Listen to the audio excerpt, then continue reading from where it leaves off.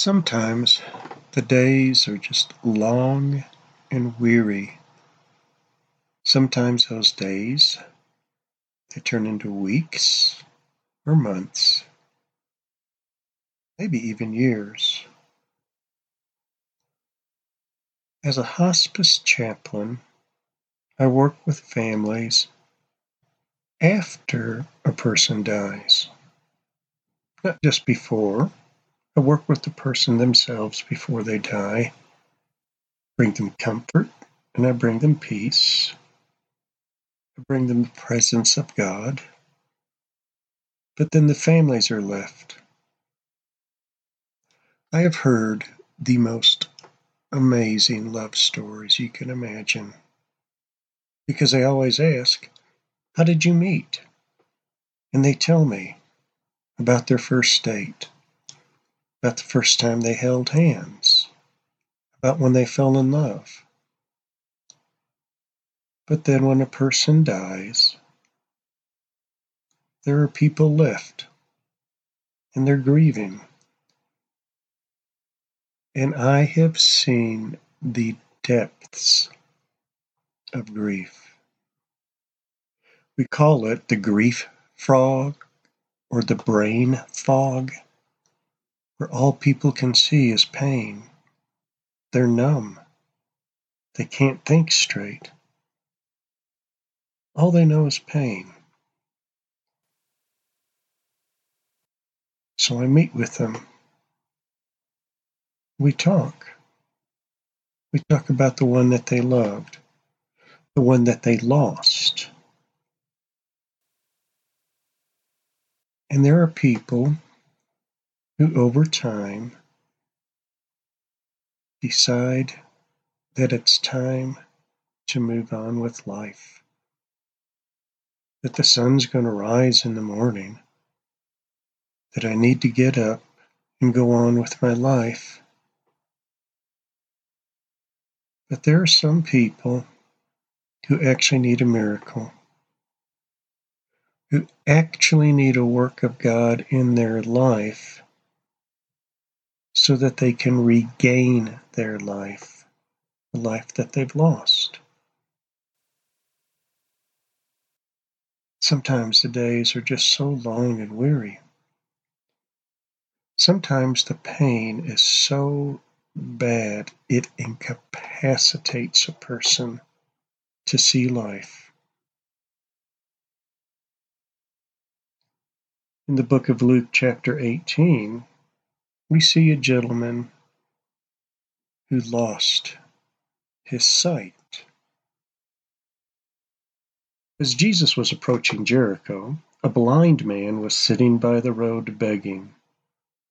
Now, hearing a crowd going by, he began to inquire what this was. They told him that Jesus of Nazareth was passing by, and he called out, saying, "Jesus, Son of David, have mercy on me." Those who led the way were sternly telling him to be quiet, but he kept crying out all the more, "Son of David, have mercy on me." And Jesus stopped and commanded that he be brought to him. And when he came near, he questioned him, "What do you want me to do for you?"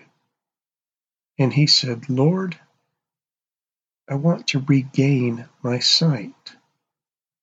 And Jesus said to him, "Receive your sight. Your faith has made you well." Immediately he regained his sight and began following him, glorifying God. And when all the people saw it, they gave praise to God. I think until I read the passage again this morning, I just assumed that he was blind from birth. But it specifically says, I want to regain my sight. Verse 43 says, immediately he regained his sight. It made me think, what would be worse, to be born blind and to never see, or to have vision, to have sight, to see the beauty of this world, and then to lose it.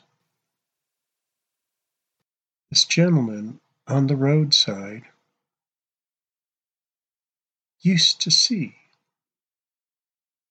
He used to see sunrises and people, the people whom he loved. He used to see purpose, but now he's begging. But Jesus gave him back his sight. I know the days can be long and weary, and sometimes we actually lose sight of who Christ is. He is God, incarnate, in the flesh, who has come to seek us out. Who, that when we call out, he hears us.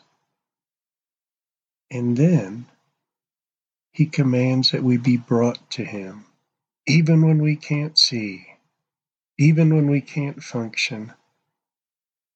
He calls you into his presence. What do you want me to do for you? What an amazing question. Yet that's what Jesus is asking you today. What do you want me to do to you and for you? You may have lost something. You may have lost your sight and your vision of life. You may have lost your heart. But Jesus Christ has heard you and is answering your prayer right now. Father, thank you. Even though it's hard, thank you for letting us be beggars, being the ones who have nothing other than you. Thank you for walking by in our life today and hearing us cry out. And Father, thank you for allowing us to regain our sight today. Amen.